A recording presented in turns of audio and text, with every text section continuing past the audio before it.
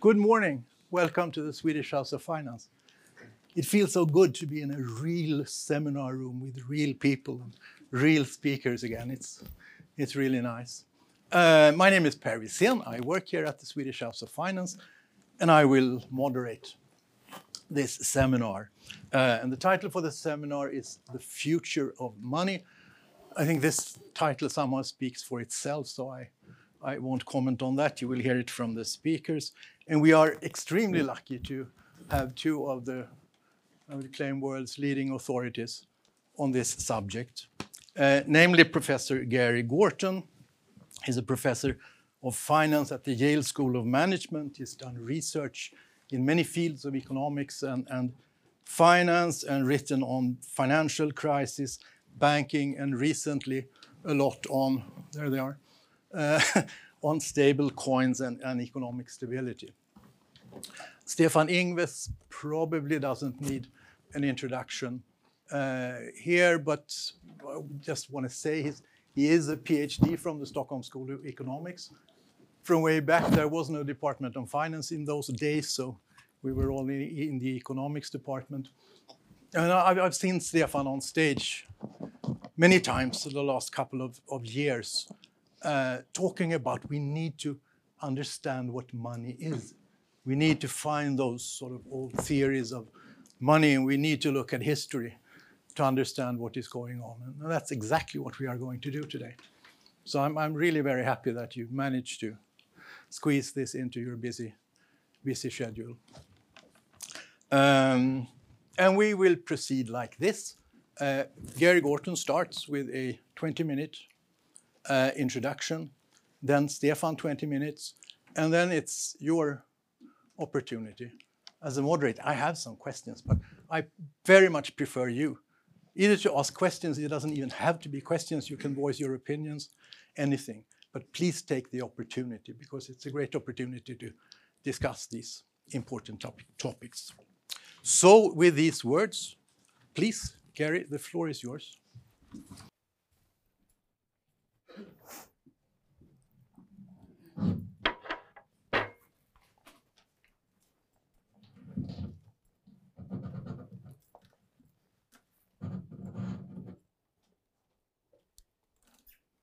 Thank you. Good morning. Thank you for that very kind introduction. Thanks for the organizers for including me on this program. And thanks to the governor for being part of it. He and I, we do this a lot, this kind of tag team. We're going to take the show on the road pretty soon. Normally we wouldn't talk about the future of money because nobody cares, because everybody thinks they know what money is and it's a boring subject. But with crypto space, all sorts of questions have come to the surface which haven't been thought about for 150 years. So the future of money actually started yesterday, so we're already behind. What I'm going to do is, I'm going to talk about what money is, I'm going to propose a theory of how to think about money, and then I'll talk a little bit about stable coins, and at the end about central bank digital currency. So in market economies, there's a primitive demand for a means to transact. And when there's no alternatives, privately produced money arises. This occurred in Sweden, and it's occurred in most countries. There's usually a shortage of metallic coins, and so banks issue paper money. Stable coins are the latest privately produced money. But there's two problems with privately produced money. The first was identified by Ricardo, who said, in the use of money, everyone is a trader. Those whose habits and pursuits are little suited to explore the mechanism of trade are obliged to make use of money and are no way qualified to ascertain the solidity of different banks whose paper is in circulation. Accordingly, we find that men living on limited incomes, women, laborers, and mechanics of all descriptions, are often severe sufferers by the failure of country banks. So the way I think about what Ricardo's saying is, he's saying that if you have to use this private money in exchange, you're at a disadvantage because you're trading with somebody who has more information than you have, right? This occurs in many securities markets, but we don't want it to happen with money. We don't want you to have to accept a lower than face value for your private money. So Ricardo and others identified the solution, and the solution is to have a uniform price. That is to have a price that doesn't change, okay? And that's very hard to achieve. Here's an example of a private banknote from before the Civil War in the US, when there were 1,500 banks, each issuing notes like this of different denominations. And of course, there were counterfeits and all kinds of problems. This is from Bull's Head Bank in New York. It's a $1 bill. And this is a good bill. You can tell because it's worn. Right? It's worn, which means it's passed through many hands. Many people have looked at it. The problem with these kind of bills is that the price has moved around.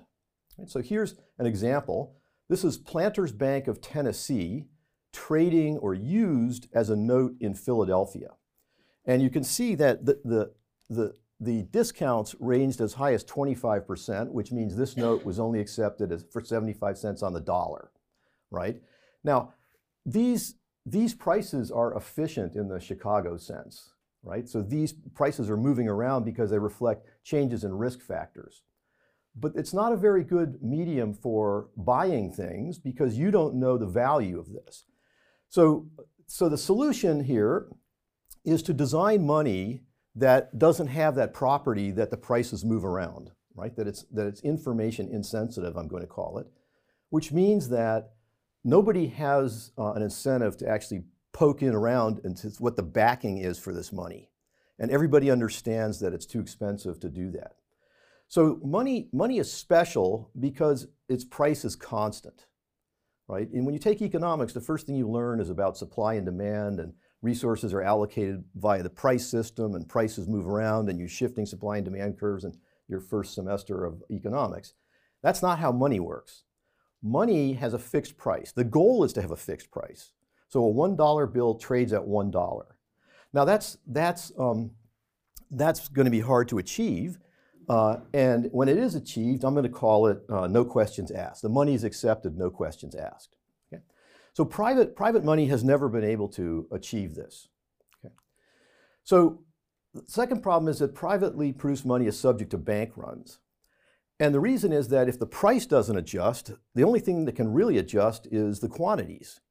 Right? So if the price doesn't adjust, nobody has probed into the backing for this note. And so if they're worried about it, what they do is they go to the bank and say, I want my cash. Okay, this is what happened in 2007, 2008 in the United States with institutions not liking the private money, which was in the repo market, and asking for their cash. So there's two problems. One is it's hard to design money to have a price that's constant. And secondly, there's this problem of bank runs. Now, stablecoins are the latest form of privately produced money. They're purportedly backed one-for-one with safe assets, that is treasuries, for example. So the issuers are basically unregulated banks. Right? So they can go to the market, sell a stablecoin in the market, take the proceeds and go invest it in something, which we're hoping is something that's relatively safe. And but they're unregulated. Now, stablecoins they provide liquidity in crypto space, but they also provide collateral. So a lot of demand for stablecoins comes from wanting to use them as collateral to back levered positions in buying, let's say, Bitcoin. Okay? So who cares? Well, the answer is stablecoins there's a big reason why they're going to grow. And the reason has to do with cross-border trade. So here's John Kunleaf. Despite technological advances, it can take as long as 10 days to transfer money to different jurisdictions. And that transaction can cost up to 10% of the value of the transaction. A payment from the UK to some countries has to go through 4 currencies and as many as 5 banks. This is kind of the extreme case. But the point is that blockchain is exploding on global supply chains. That's the natural place for it, right? So, for example, Maersk, the big shipping company, has developed with IBM TradeLens, which they've formed a coalition with these other 2 large international shippers. So cross-border trade now involves attaching a non-fungible token, say, to a container. And then when another shipper takes over the container, accepts it, the address of the non-fungible token is changed. Right? So that allows you to track this all in real time. And it's a very short step from that to saying, now I'm going to pay you. You delivered it. I see that you did on the blockchain, so I'm now going to pay you on the blockchain, right? And this is already being developed by a company called Stripe, a fintech company in California. They're developing it for cross-border use for retail, for remittances. So this is where I expect that blockchain is going to go. So is this a serious issue?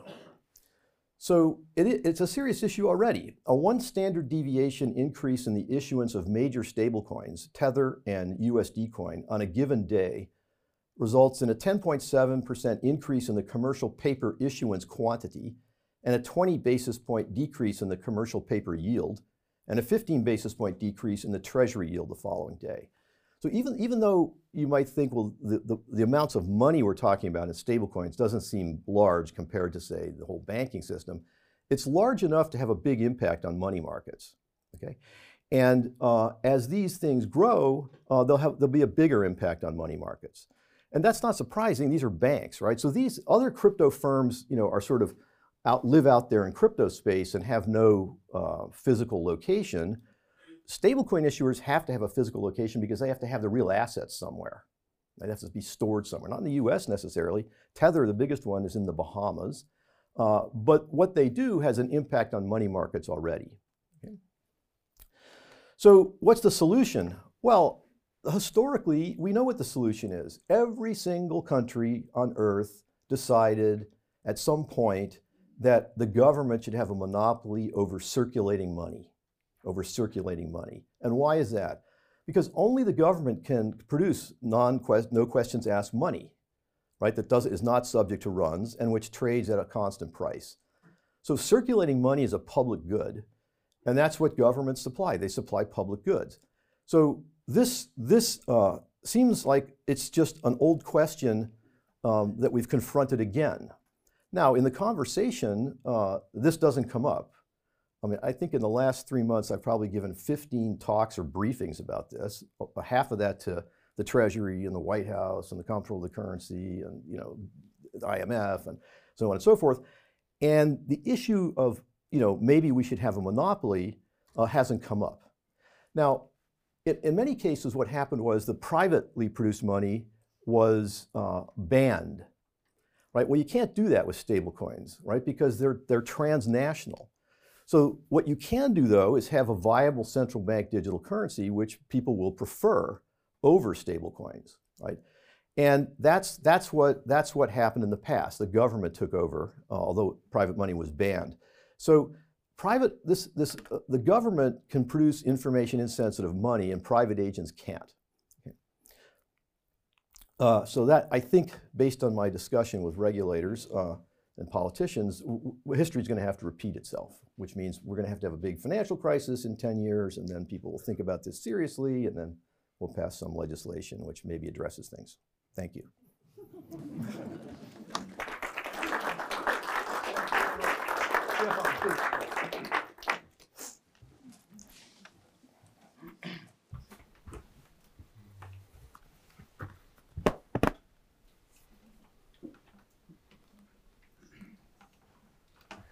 Well, first of all, let me say that, it's just a privilege and a great pleasure to be here early this morning with Gary and talk about these things. And this is really an issue that has sort of come to the fore in the past few years, in the sense that most people have never focused on this, basically said that, well, yeah, I know what money is, and that's the end of it. So why are you talking about this in the first place? But given that technology changes, as Gary said, a good number of these issues are actually coming back. Most of it has been dealt with in one form or the other actually in the past, because there's very little new when it comes to money. Technology has changed, but money is essentially what we have in our heads.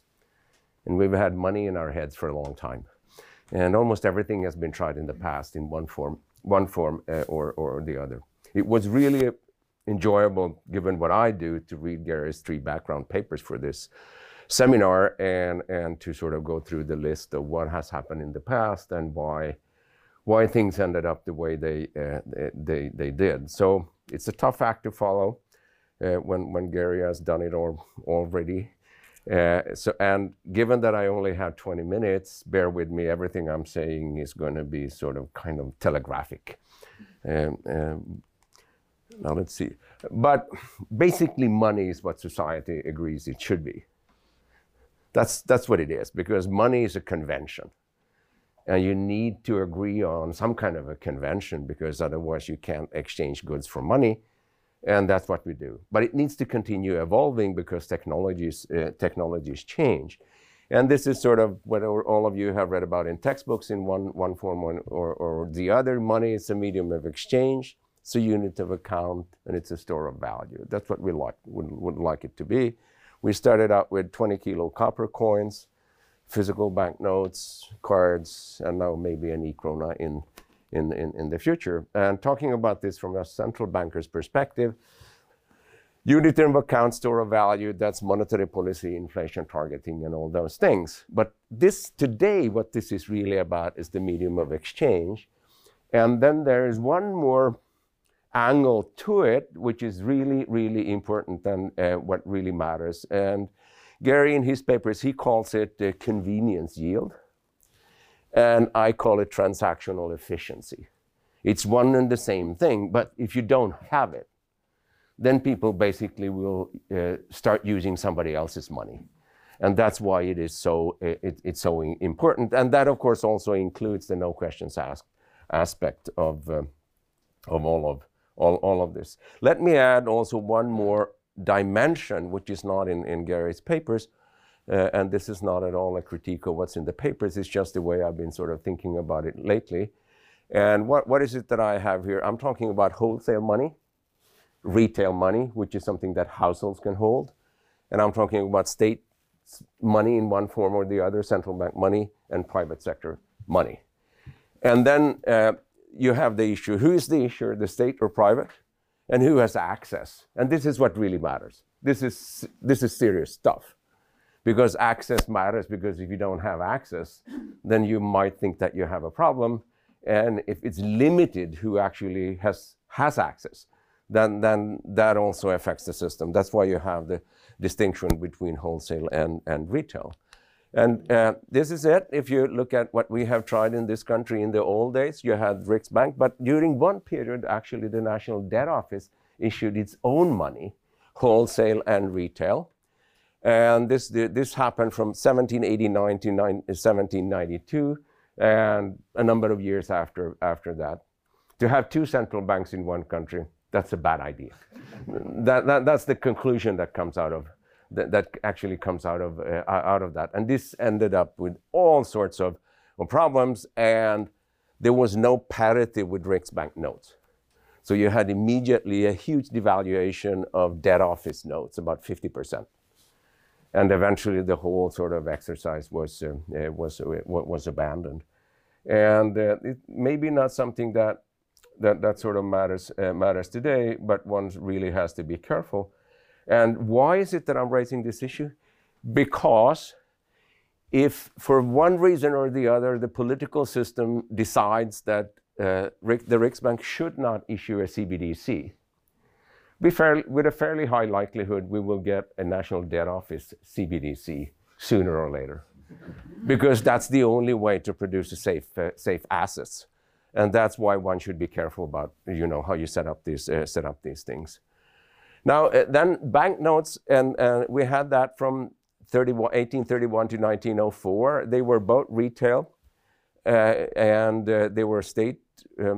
Riksbank banknotes and private sector banknotes. It worked out, but it worked out because there were really, really strict rules on this. So basically, private sector banknotes were backed by a 30-35% reserve ratio in the Riksbank, and then in turn, the Riksbank held gold.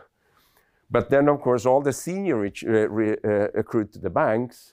And eventually, the political system did not like that, because if you have a central bank, you've got to make money from something, somewhere.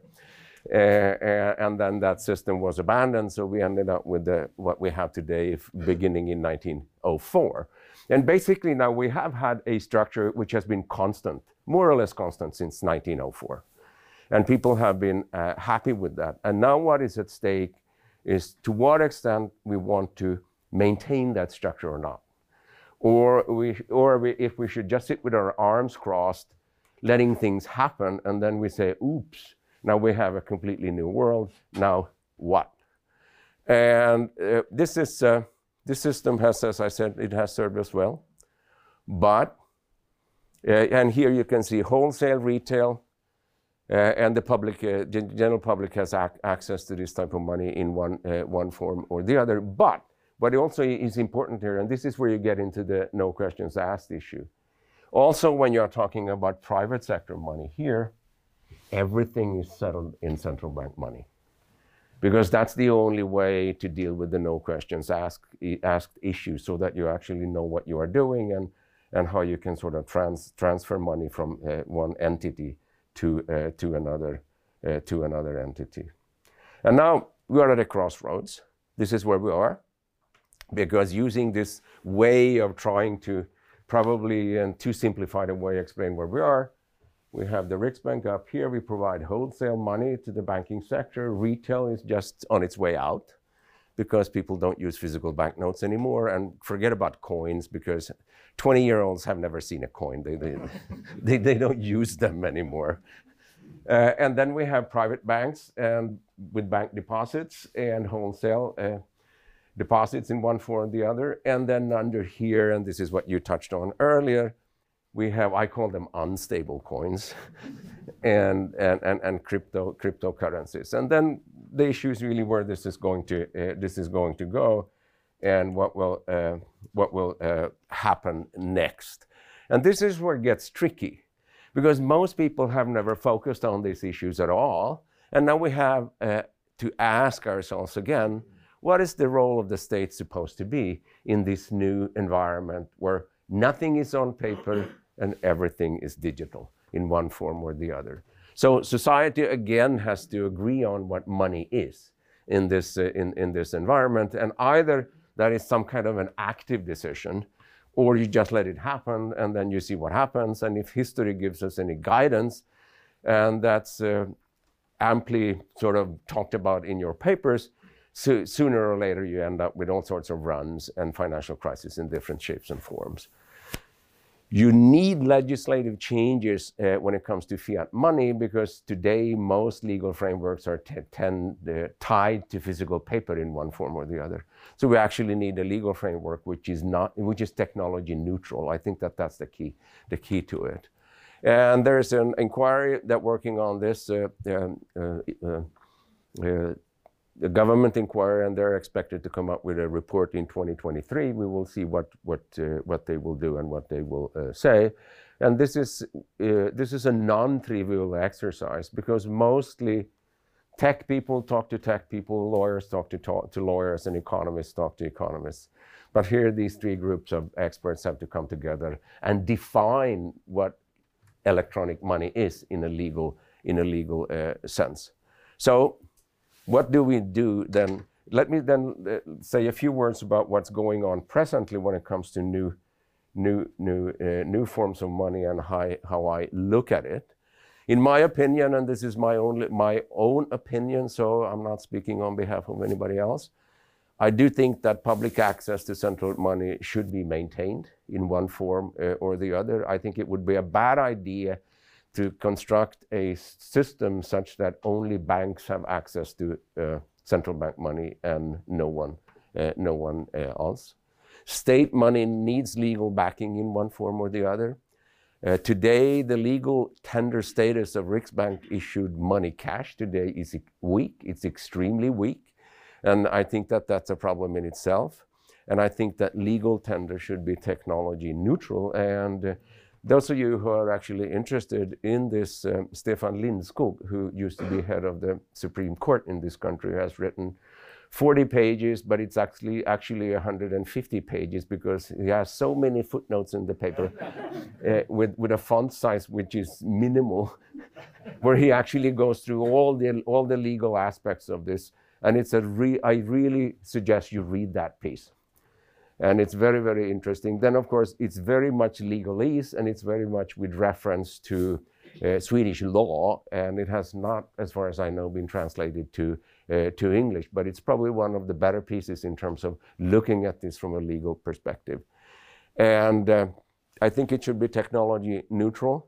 And then we also need technology neutral regulation of private money. And it's very simple, same risk, same regulation. Otherwise, we basically end up with unregulated banks, and that takes us back to the 1800s. And then some of those banks are likely to collapse sooner or later in one form or the other. And many of those unregulated banks are essentially banks or money market funds or something similar to that. And then, of course, if you take various types of stable coins, if they're located in the Bahamas, you better go to the Bahamas and see if there is anything there. Maybe not. And that's an issue all in itself. So what are we doing today? And this is real stuff. This is actually work that is going on. So this is not fiction. In May this year, we started running our RIX instantaneous small value real-time gross settlement payment system, sending money from one cell phone to another in real time. The remarkable thing about this is that there are no transactions in the system. And that's when we get back to your issue of banks being very oligopolistic or monopolistic. So far they haven't been interested in using the system because it's just so efficient and so cheap. And they try to extract as much rent as possible for as long as possible. Eventually it will happen. Another strategic decision of ours is to basically stop running using our own large value real-time gross settlement system, and we will use in the future the ECB system for Target 2 and Target 2 securities, because it's much more efficient for us to just do a tiny kroner section of their system, which is designed to deal with euros all over Europe. And then we have an ongoing migration to new standards. This is highly technical, but eventually the whole world will be on ISO 222 when it comes to how you actually transact and how you define transactions. And we are getting very, very close to running this system 24/7, 365 days a year. There aren't really any limits to this anymore, at least not on the technical side. And the funny thing was that when we asked the banks, they came back and said, "Why are you extending the opening hours? We don't need that." And that really surprised me because, I mean, what kind of an answer is that? I mean, there's got to be some sort of competition in the system that somebody sort of realized that, hey, here's a wonderful opportunity. I can run this 24/7 while these other guys are leaving the office at 3 p.m. or 5 p.m. So it's gonna. I think it is going to change in one form or the other, and that's where we are on that. And then finally we will have the e-krona. We have done a ton of analysis. We are actually testing the e-krona. We're into the second phase, and next year we'll probably move into a third phase. So the e-krona actually exists. You can take a look at it in various cell phones, and we know how to do it. But then, of course, it's quite a project to scale it. So now we can run it on a small scale, but if you want to do it for the whole country, then it's a completely different thing. And we have quite a lot of international cooperation when it comes to this, because of course many central banks are doing one and the same thing. So this is going to come in one way or the other. It's most likely going to come in many emerging markets, because they don't write memos for years and years and years. They just do. So here, those countries that have had reasonably good payment system for a long time probably will be a bit later than some others. And then finally, and this is really sort of an add-on to what you talked about, Gary. We are presently exploring cross-currency settlements in the TIP system, the system that will be used in the future for sending money from one cell phone to another. And the TIP system is owned and run by the ECBS system.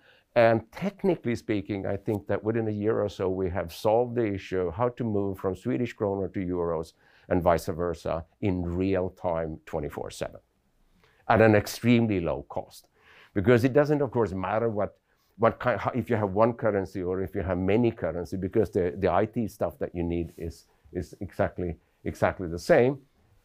We are cooperating with internationally, and there are many projects of a similar type that are dealing with this particular issue. If we are successful in doing this, and if our Nordic Baltic friends want to join, then basically in our part of the world we have solved the cross-border, cross-currency issue.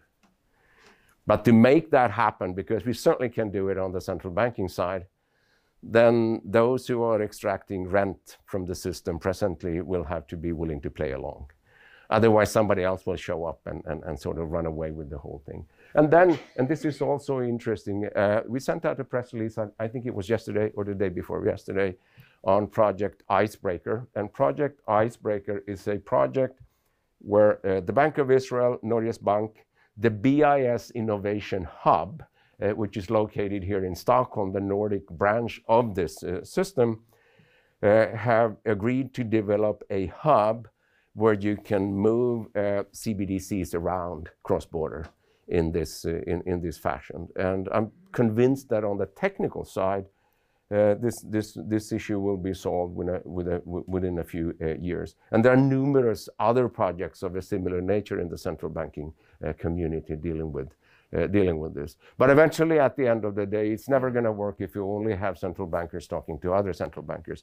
Eventually, the private sector has got to be involved in this in one form or the other. And either these things evolve in such a way that we and the banks cooperate on this and it happens that way, or if it doesn't happen that way, then new players will show up and then they will sort of do these things in the future in a more efficient way.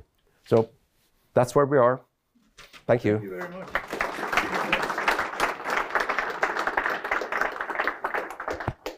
Thank you very much, Stefan. That was great.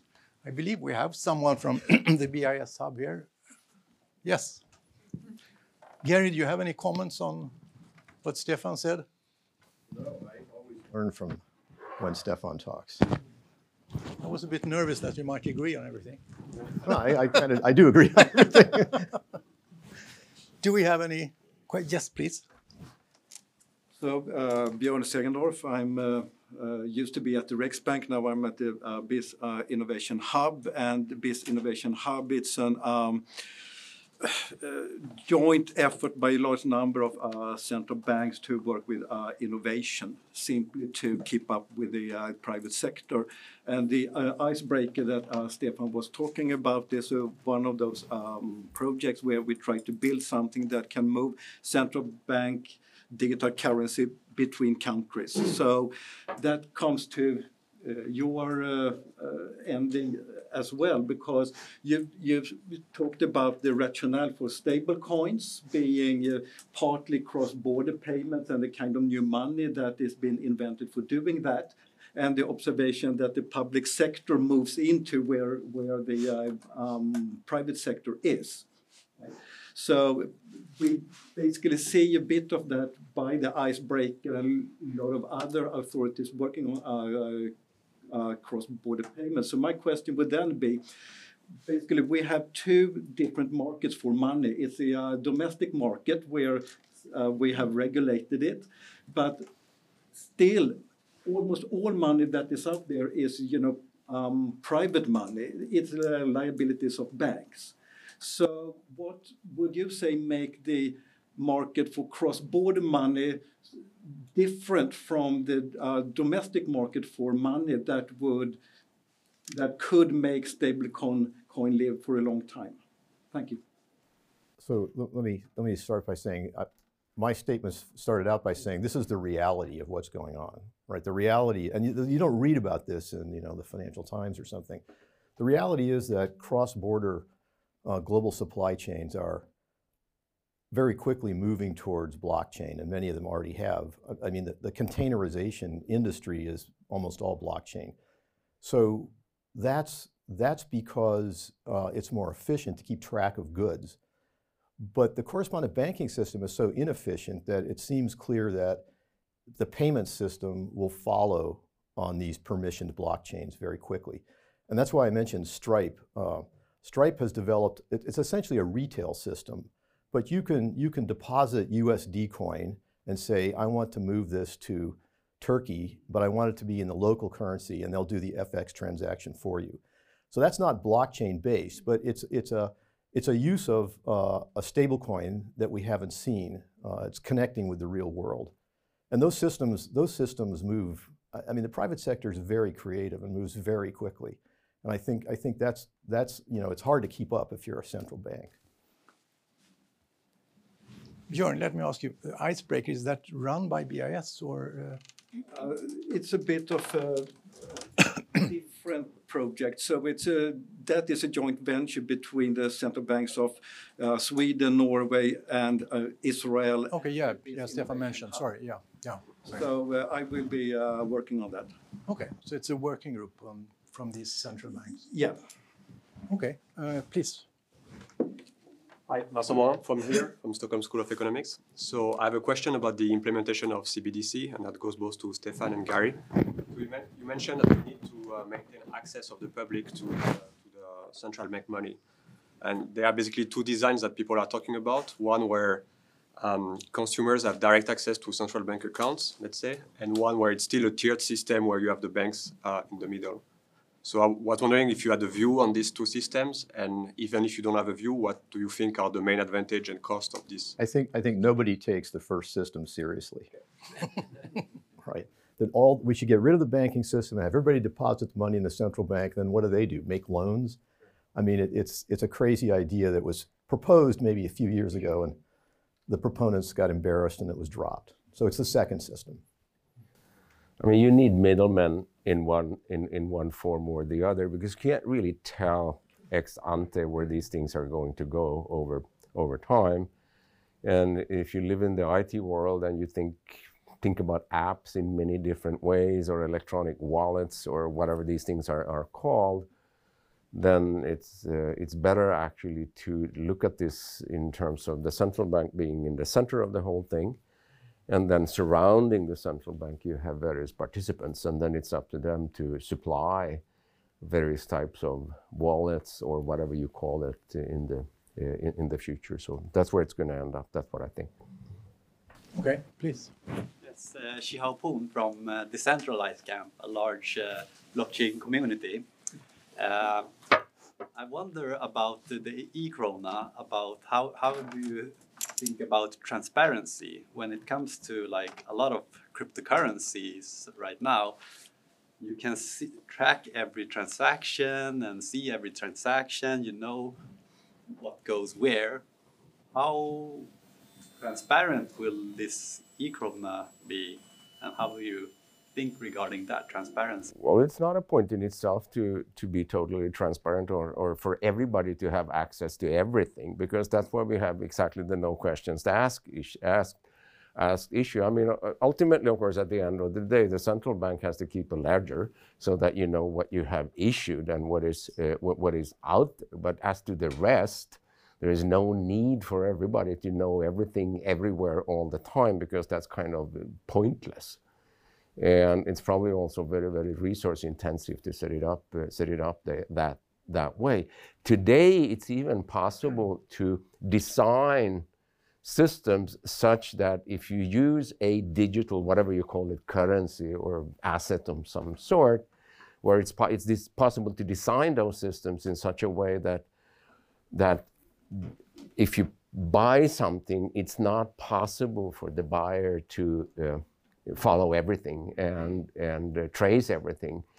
And that's exactly the way it works with money today, because if I pay using physical banknotes and buy a cup of coffee, it's totally unrealistic, and it doesn't make any sense for those selling coffee to say, I would really like, when I'm looking at the numbers of this banknote, wherever it has been circulated in the world before that happens.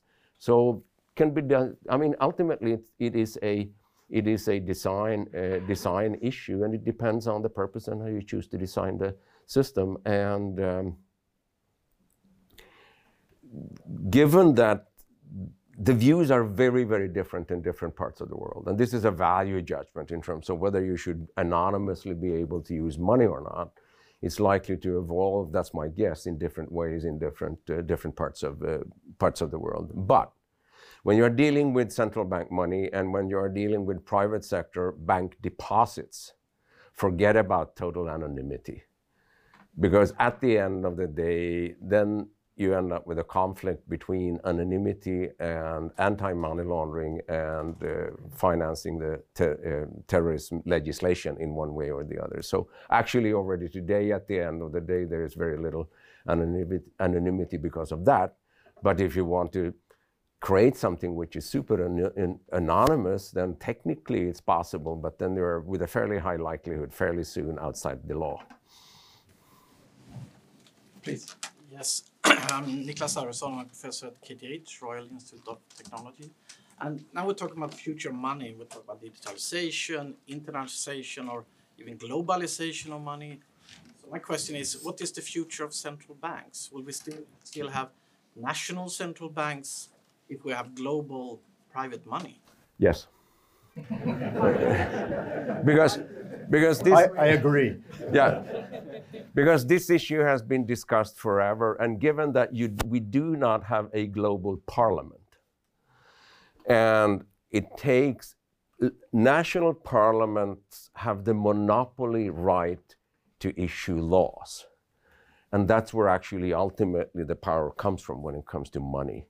And so far, no one has been willing to cede those rights. I have nothing to add to that. Please. Yes, so Per Holmbeck from the Swedish FSA. A question for you, Stefan, on the matter you raised about the publishing of access to the e-krona, or the central bank money.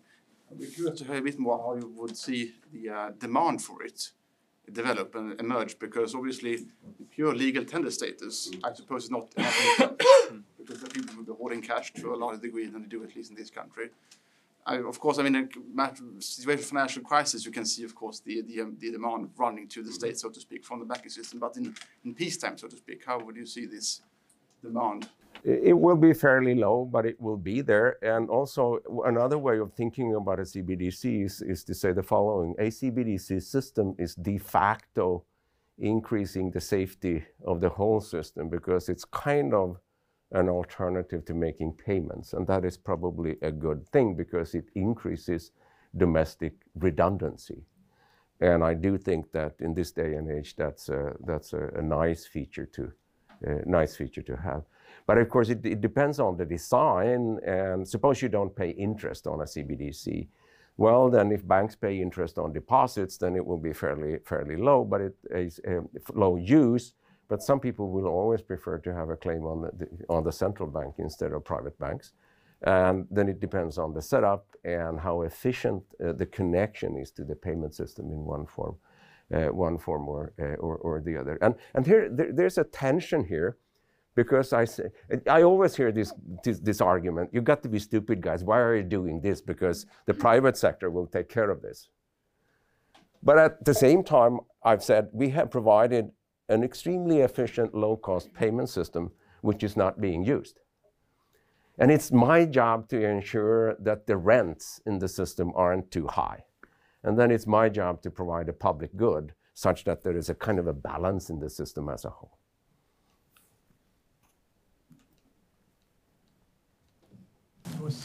Yes. Hi, Marcus Hörlberg from Student here. Could I ask you to reflect on the impact of CBDCs on monetary policy and some potential new tools that you might have at hand? Have strong views on that. I mean, it's going to be denominated in the domestic currency, so it's just like cash. I don't see any big change. I think the bigger change, just let me mention, is that the design of CBDCs looks like it's going to be bilateral, because there's no central body organizing it. So if it's bilateral, that means in the future we won't use SWIFT. SWIFT is a messaging system. And, you know, as you have learned about SWIFT from the Russian sanctions, that data is very, very valuable. And so CBDC design, in my view, it also involves important national security considerations. because you want to understand how the data sharing is going to work between different CBDCs. And CBDCs are not going to be anonymous. There's different approaches, but large amounts, the identity is going to be known by the central bank. So I think that's where there's an issue, not with monetary policy. No, I agree with that, because and maybe this is an oversimplification, is basically to say that the only thing we try to do when we talk about this is not inventing something totally new, roughly maintaining the system that we have today. And that's because technology changes. Keep in mind that the present system came or was constructed in a day and age when everything was on paper.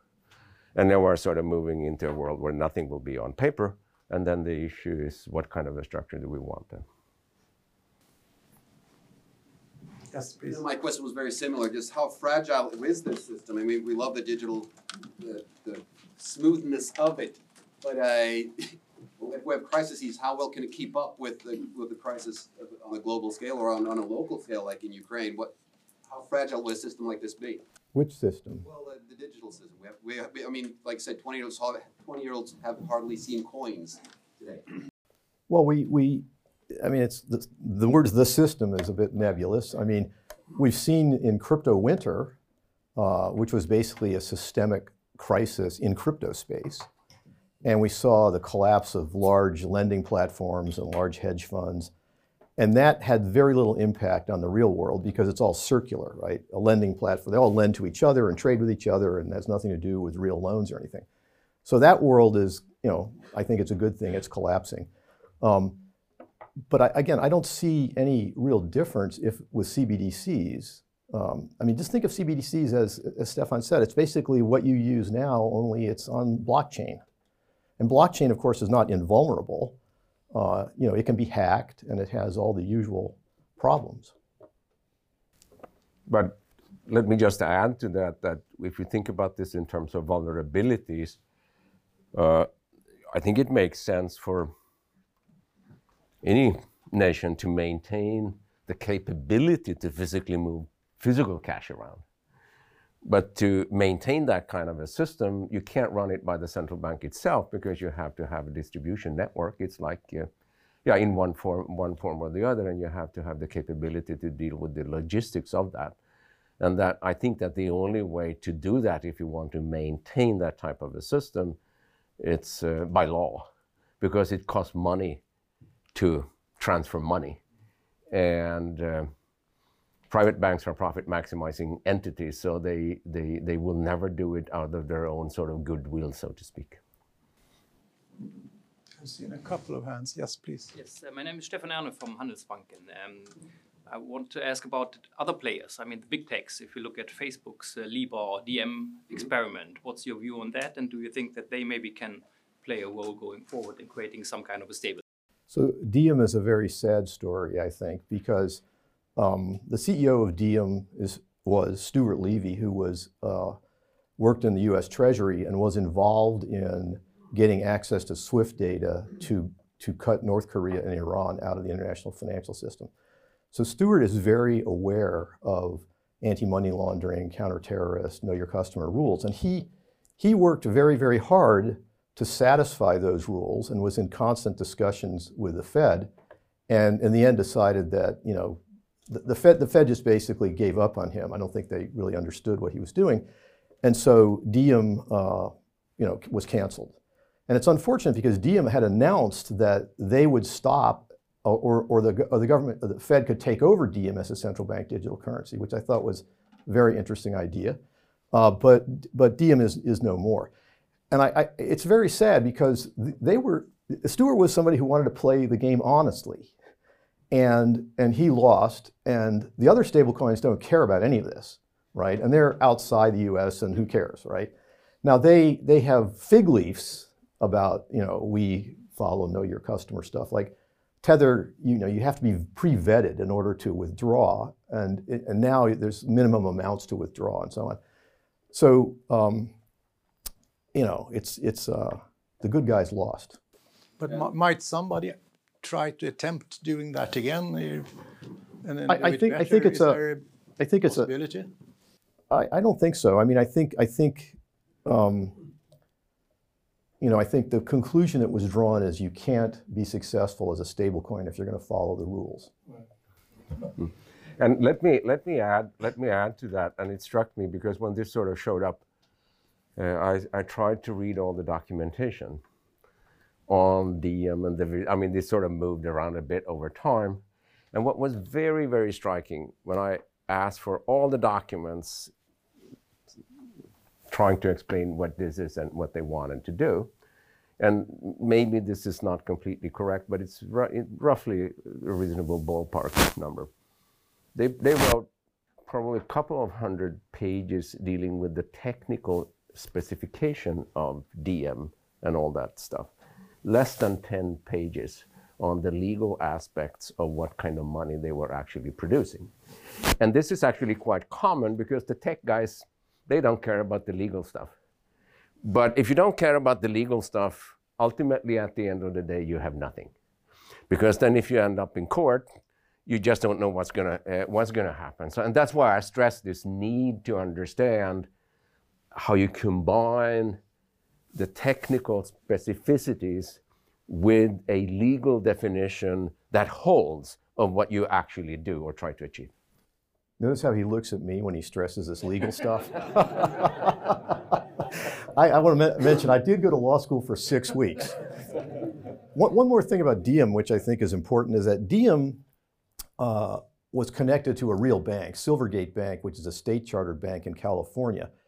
And Silvergate is one of the 2 banks that's very connected with the crypto world. The Silverbank exchange network is very large, and they're upfront, they'll tell you how much volume they have and so on. So it's interesting because Silvergate, and the other bank is called Signature, sort of shows you a glimpse at the future of interoperability between crypto and our existing banking system. And I think that's something, if I was a regulator, I'd be a little worried about. But let me add that, the whole conversation about Diem, Facebook, and what was going on there was a very, very important lightning rod in the central banking community. Because before that, I was pretty much alone when it comes to international meetings when I said, hey guys, money is disappearing. Physical cash is disappearing. So we got to start thinking about this and we got to do something about it because otherwise we're sort of out of business. And then it has happened that I was told, yeah, but Stefan, you are the governor of the central bank, so can't you just tell people to use cash? and that would be the end of it. and no, that's not how it works. But once Facebook, Diem, these new sort of phenomena showed up on the scene, the whole field changed almost overnight. Libra was really interesting. When Libra was announced, the central banking world, had a collective heart attack. And it's really interesting to think about why. The fear was because Facebook has such a large, clientele, so to speak, if those people all started using Libra, the fear was that somehow that would evolve into kind of its own fiat currency, which, I can sort of imagine that happening, but since Libra didn't happen and Diem didn't happen, I don't see that as happening with the stable coins. But to add to that, what most central banks in the world have realized, and this is serious business, particularly in a small open economy, is that producing something called the Swedish krona, that's a competitive business. And either you know what you're doing or you'll be out. And that means that people start using somebody else's money. And when that happens, forget about monetary policy because it will be decided elsewhere. Okay, I've seen 3 hands, I think, Hampus and Martin. And so in that order, please. Okay. Hampus Rehn, I was just wondering, how do central bank envisage they would handle a situation where there's a run 2 CBDCs? It's quite impractical to run 2 fiscal cash in a period of crisis, but it could be practical to run 2 CBDCs. Depends on how you organize the system, and it depends on how you set it up. And it doesn't really, at the end of the day, change all that much in a world without a CBDC, because then people would run from one bank to another. And the only way to deal with that is for the central bank to end up being the lender of last resort in one form or the other. And if you have a run on the whole system, and if there is no central bank money, then they would go for government debt in one form or the other. So you sort of never really get out of that issue. So the underlying issue is really how do you balance the system? Or if you have a serious run on the whole thing, like back in 1992, basically the government takes over the banking sector and that's the end of it. I think the bigger problem is some of the legislation, at least, is floating around in the U.S. Congress, which is that stablecoin issuers should be, have a charter and should hold all their backing stuff in cash at the central bank, and the central bank would pay interest. That's where you have a systemic stability problem, right? Because then if there's any worry about the other banks, everybody, all the wholesale guys are going to withdraw from the Citibank and go to one of these narrow banks. So that's just creating systemic fragility. But Stefan, if I could ask if there is a run, if people took out their money from the deposit accounts on the private banks and put it in CBDCs, there would be a liquidity crisis of some sort in the private banks. Could the central bank then lend back? I mean, they might be credit risks in that. That's essentially what happens, but that happens already today, because if you have a huge problem, then you end up lending, and then you take whatever collateral, good or bad, is around, because that is how you deal with it. But it's a highly, highly relevant issue, sort of how to think hard about how to balance this. Okay, Martin, please. So I'm Martin Flodén from the Riksbank, but and my question was to Gary. I think you almost already answered it precisely. So, what is your view on the bank-issued stable coins or tokenized deposits? The deposits to really get it regulated, but you sound a skeptic, I understand. I mean, the proposals in the U.S. Congress that are being floated are all very scary, I think. And I have a very simple point of view. I think we've already shown in the history of every country that the central bank should have a monopoly over circulating currency. But that's not even in the conversation, which is what makes me very pessimistic about the future. Did that answer your question? Not sure. Please. My name is Madeleine Dubois-Willis. I'm from the Swedish Investment Fund Association. So I don't really have a question, it's more of a comment. I was attending the OECD Blockchain Forum yesterday, and there they were talking about stable coins. The FATF, they stressed that the same risk, same rules approach will not work because the risks amplify differently. Is this something that you are? Well, I mean, eventually you just have to go chase these guys and make it work. So that's how the real world works. I mean, people invent new things, and some of it is good, some of it is pretty bad, and some of it is on the dark side. And then you try as best as you can to understand what on earth is going on. And that process hasn't really, as the way I look at it, changed. And then people will have to decide what they transact in. And eventually, if you belong to the public sector good guys team, then you better do it in stuff that you can explain to others so that you don't end up in court. But is it something that you're stressing to the legislators? I mean, there's quite a distance between how the money laundering legislation has evolved and how all these new things have evolved. I mean, presently there isn't really much of a connection, but there is a lot of awareness. And I think that at the, let's say, OECD level, as you mentioned, there's this awareness and this idea that eventually all these systems will need to basically follow the same rules, because if that is not the case, then you end up with a problem. I mean, I agree with that. You can't, no country can pass a law outlawing stablecoins, right? I mean, although they have to have a physical location, they're essentially transnational. So the only thing you can do is have a viable global system of central bank digital currencies, which will be preferred over stablecoins. Yes, please. Max Eklund, SSNC. I was thinking with the situation that we have today with the strong US dollar, and there's an obvious dollar deficit globally, how would a system like this have an effect on the stability and just currencies overall? I guess getting access to this type of both on country level, but also on a retail level? I don't think it has anything to do with the strength of the dollar. I think that's based on fundamentals. I mean, the Fed's policy has a big negative impact on lots of countries, but I don't think central bank digital currency. I mean, I think, as Stefan has stressed, central bank digital currency you should think of as it's cash only in a different form, right? So that's not going to, I think, change a lot of these other issues. And we can argue about whether the present system on the wholesale side, cross-border, is good or not so good because it's costly and it takes time and all the rest of it. But basically, the wholesale part has been digital already for decades. Please. I have a question. I'm Thomas from AMF. I mean, to go to the beginning, we tried to define what money is, but we somehow end up in how it should work or functions for money. Do you think money will be defined how we want it to work rather than, I mean, we could define money and have a philosophy of money in it, and then it drives function rather than the other way around. Could you, it's like open-minded.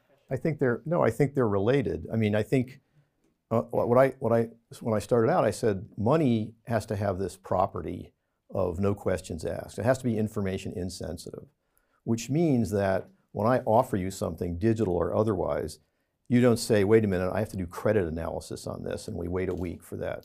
It's something where I offer it and you say, fine, right? So that's a very particular property, information insensitivity. It's something you have to design. And that's what, the belief in that the design is credible, we usually call confidence, right? So if you know, and I know, and we know that everybody else knows that we're not going to dig into what's really backing Tether, then we accept Tether, no questions asked. So it's this property of information insensitivity which makes the other stuff work. It drives the other stuff, right? So if you look at the stablecoin world now, you know, the stablecoins, so say Tether, USD coin, and Binance coin, hold their peg to $1 about 95% of the time. So they're pretty good. The algorithmic stablecoins, which we saw, you know, Terra blow up, those don't work. Those hold their peg about 50% of the time. But those things are linking two intrinsically useless coins together in an algorithmic way. So they're just not going to work. So I don't think we have any confusion over that. I mean, I probably didn't speak clearly, but hopefully that's clear. Andreas Gustafsson from Nasdaq and also a board member of Swedish House of Finance. So thank you very much for being here. And I'm a lawyer, and Stefan, I really appreciate you always saying that the rules and the legislation is very important. It's the foundation. So I think that is great. And also that you're referring to judges writing things and asking people to actually read it. I mean, that's great. My question is, do you think that there is a risk that establishing a CBDC in Sweden will be delayed due to the challenge of getting a legislation in place? And secondly, do you think there is a risk that only establishing something in Sweden will not be enough? You need to have kind of a regional, European, or even kind of a global framework in place in order to really establish these kind of cross-border structures that are now being developed in an unregulated world. Ideally, of course, you would have global coordination, but global coordination is not going to happen given the way the world works now. So in our case, we just took note of the fact that physical cash is about to disappear. And then we ended up being ahead of some others. It was pretty much the same in 1668. So in that sense, there is nothing new under the sun. Things happen, and you have to deal with it. My hope, in a sort of a good scenario, is that if we can come up with something that makes sense on the legal side, maybe that's a tiny bit of guidance to others. And they can read what we have produced and they say, well, maybe there's sort of an element of intellectual truth in this, and maybe we can use it. The ECB, they are working very substantially and at a fairly rapid pace on the same issues. And if I recall, I think that the ECB has been told by the European Parliament to speed up what they are doing. And if that is what happens on that side, then it's fairly likely that eventually we end up with some kind of a legal framework at the pan-European level. And then regardless of what we do, then we probably would have to adjust to that, and that would create more standardization within Europe, and I think that that's a good thing in itself. I mean, they're running experiments in China already with their own CBDC for millions and millions of people, but whether they have a sort of a legal basis for what they do or do not do that would considered to be in some sense firm outside China, I don't know. So like all these other experiments that Gary showed going back a couple of 100 years, we will go through a process similar to that. But eventually, given that the marginal cost of moving money across the globe, that creates a very, very strong incentive for standardization. Because if the marginal cost of moving money around, then it would be helpful for everybody and a huge gain for society if you can actually understand what you're moving around. Yes, I have a follow-up question about the competition you mentioned about different currencies, and especially now you mentioned China. What is your view on the competition between the different CBDCs and the driving forces also to create those CBDCs, especially looking at China? I mean, all of us are producing a good called money. And it's a competitive business, despite the fact that most people don't think about it in that way. And we do know from a huge number of other cases that let's say, for the sake of the argument, that if you really destroy the value of your own money, then people will opt for somebody else's money. And that is already the case in a good number of countries where they have huge economic problems. Take Argentina, take Venezuela, take Ecuador, Botswana. And in those countries, either they dollarize or they go for Bitcoin or they go for God knows what, because that's their only choice. I think it's important to keep in mind there's two technologies we're talking about. The central bank digital currencies in China, or the sand dollar in the Bahamas and in Brazil and so on, those are not blockchain based, right? So those all go through the central bank servers. And that's fine, but then there's this other technology, the blockchain technology, and that's what these central bank cross-border experiments are involved with. You know, how does my blockchain talk to your blockchain? And that's where this international coordination, you know, just hasn't happened. It's really sad to watch. I mean, and I somehow, it just doesn't seem like there's any leadership, and it's just everybody sort of does their own experiment and writes a paper about it, and then we all go back to work. I mean, the reason for my getting so excited about this is it makes me think about how cell phones were introduced. The NMT system was the first cross-border cell phone system in the world. And we pulled it off in this corner of the world. And that means we certainly have both the technology and the capability to do this if we want to do it. And that's why it would be wonderful if we could pull it off between the Nordic and the Baltic countries, because we are enough lookalikes in order to maybe make it possible. Okay, we only have 5 more minutes, please. There's a lot of stablecoin that is pegged to the dollar right now, and some pegged to the euro. I haven't heard anything pegged to the Swedish crown, but there's a high chance that when you release the e-krona, that someone would peg the Swedish crown and then distribute it to different, like cryptos like Ethereum, Avalanche, Polkadot. How would you react to that if someone would like create some kind of stable coin that would peg to the Swedish crown? But you can do that already. So the CBDC doesn't really add anything. If you want to peg something to, let's say, National Debt Office Treasury bills, you just go ahead and do it. And so we'll see. No, this is just like deposits, so it exists as it is. Could I try a last question? We only have 3 or 4 minutes. This is a debate we heard about in Sweden, and where is the debate in the US, in the Fed or in the Bank of England? Are everybody more or less parallel in discussing and taking a stand on this, or is it very different? The Fed is light years behind. The Fed has not been involved with any cross-border experiment with any other central bank. They have very little understanding of the technical aspects of blockchain. They make statements like private money has coexisted with government money for centuries. You know, they forget that demand deposits are insured, so that's essentially government money. So it's very frustrating. And I can tell you that the national security people are very frustrated with the Fed as well. And I don't think the Fed really realizes that that's a problem. And the Fed thinks they're independent, but if it's a national security issue, it's not clear that they are independent. So, you know, one of these papers that I wrote with my former student, Jeff Zhang, who is a lawyer, you know, was solicited by the Harvard National Security Journal. And it's precisely for these reasons that they're having a big conference around our paper. It's very flattering. But I look at the participant list, and I don't recognize any of these people. They're not economists. They're all from all other areas that Stefan was mentioning.